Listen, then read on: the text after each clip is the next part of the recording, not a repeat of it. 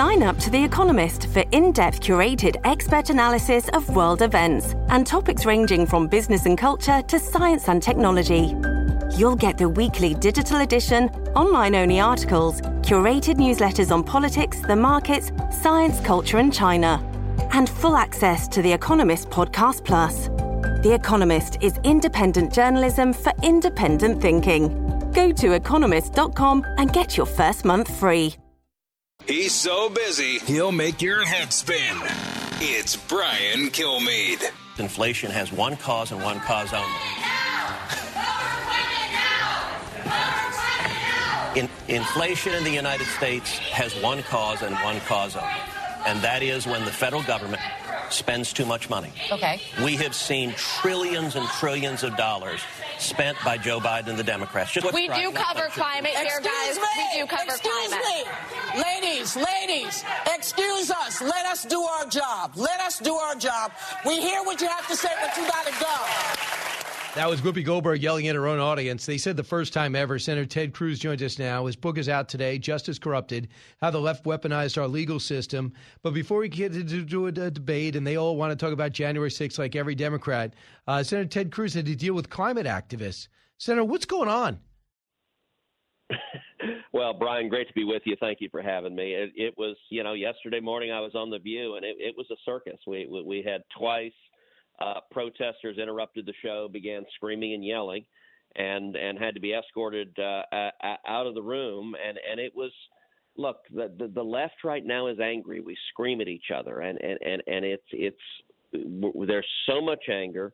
But the reason I went on The View was simple, which is that I think as conservatives, we need to be talking and reaching a much wider audience. We need to be talking, not just preaching to the choir, which is important, but we need to also be talking to young people and Hispanics and African Americans and suburban moms, the people really paying the price and feeling the pain from the disastrous policies from Washington. And the folks who watch The View, they receive every day a partisan, one-sided view of the world. And I wanted to go and describe my new book, Justice Corrupted, describe how Barack Obama and Joe Biden politicized and weaponized the Department of Justice, the FBI, the IRS, and they're using the machinery of government to target their political enemies. And that's dangerous. And I think it was valuable for the folks watching that show to hear a perspective that they never hear from the host of that show. So it's kind of interesting, too, because in your book you outline the different ways the government's been used to go against political opponents. First and foremost, I think it's been the IRS. Remember, the Tea Party played a huge role in the shellacking of Barack Obama in the midterms, and he lost 63 seats in the House. And he admitted it. He got crushed. And they said the Tea Party's the problem. So now let's use the IRS to investigate them. At the very least, as they investigate, you will sideline them. You will squash them. And they will not play a role in the general election. Well, and unfortunately, under Obama, the IRS had real success targeting Tea Party groups, targeting conservative groups, targeting pro-Constitution groups, pro-life groups, pro-Israel groups, and bringing, the book, Justice Corrupted, outlines how they just descended upon these activists, bringing multiple audits, bringing multiple investigations, trying to bankrupt them. And the objective was to silence them and prevent them from being effective in organizing voters on the other side. And part of it, Barack Obama, when it became public that the IRS was directly targeting Tea Party groups, he did a press conference where he said, quote, "I am angry, and the American people have a right to be angry." But then the administration proceeded to cover it up, proceeded to stonewall it. Lois Lerner, who was in charge of that persecution, pleaded the Fifth, refused to testify, was held in contempt of Congress, and the Obama Department of Justice refused to prosecute her. So she wasn't fired. She never served a day in prison. She retired with full benefits.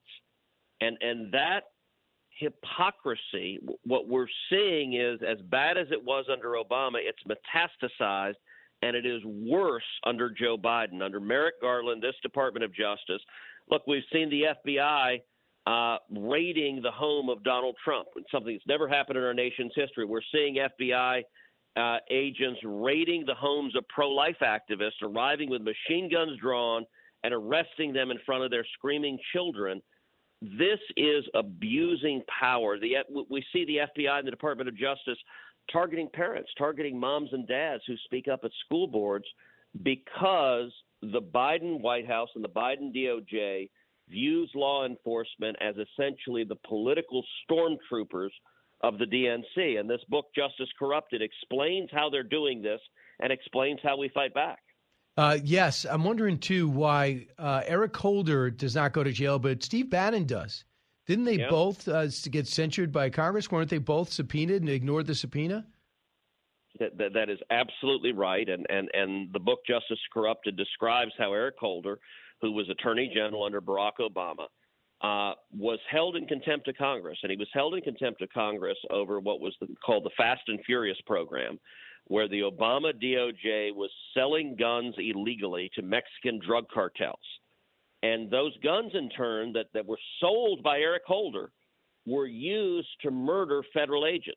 And it was absolutely scandalous. It was indefensible. Congress, which was held by Republicans, was holding hearings and trying to examine why is our own Department of Justice a gun runner selling guns to dangerous Mexican drug cartels? Well, Holder didn't want that oversight because he was trying to cover his own ass.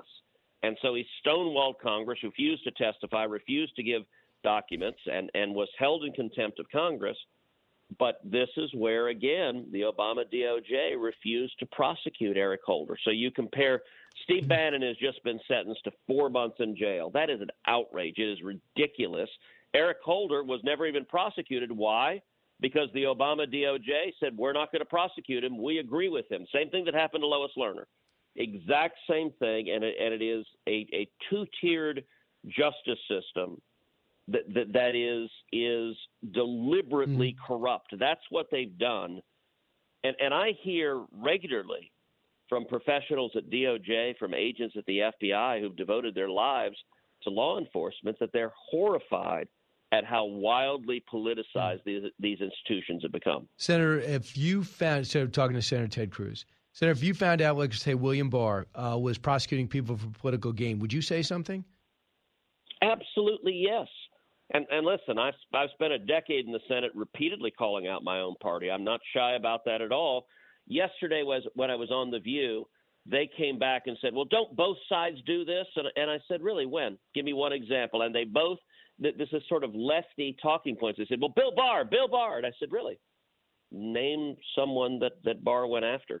That was a political persecution. They had no answer because he didn't do that.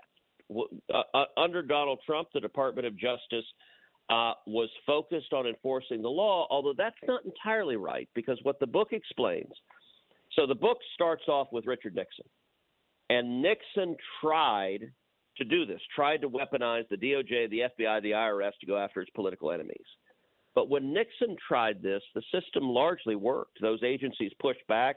They said, no, this is improper, and Nixon resigned in disgrace. In the first chapter of the book, I walk people through. It's actually amazing. You know, I was a little kid when all this happened, right. But the level of corruption was stunning.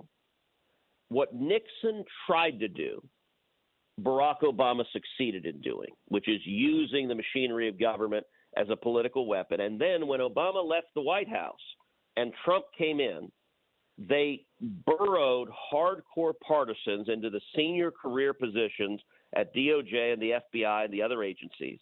So I recount in the book a meeting on January 5th, 2017, in the Oval Office with Barack Obama, Joe Biden, the head of the DOJ, the head of the FBI, the head of the CIA, where they deliberately decide we're going to go after the new incoming president, Donald Trump. We're going to turn the deep state, the machinery of government against him. And so I've got a whole chapter detailing Operation Crossfire Hurricane where they went after in a wildly partisan, dishonest, and corrupt way President Trump and waged war on him from within his administration. And we witnessed it, yep.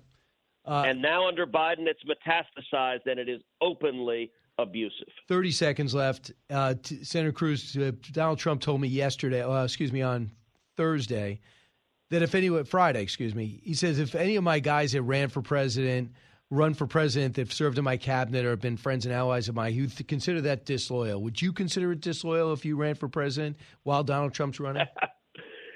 Look, I can tell you I'm in the middle of a 17-state national bus tour. I've been doing this for a month. I'm in North Carolina right now getting ready to do a big rally with Ted Budd, who's going to win the Senate here. Okay. I've done rallies all over the country for Senate and House candidates. My focus is 2022. Got it.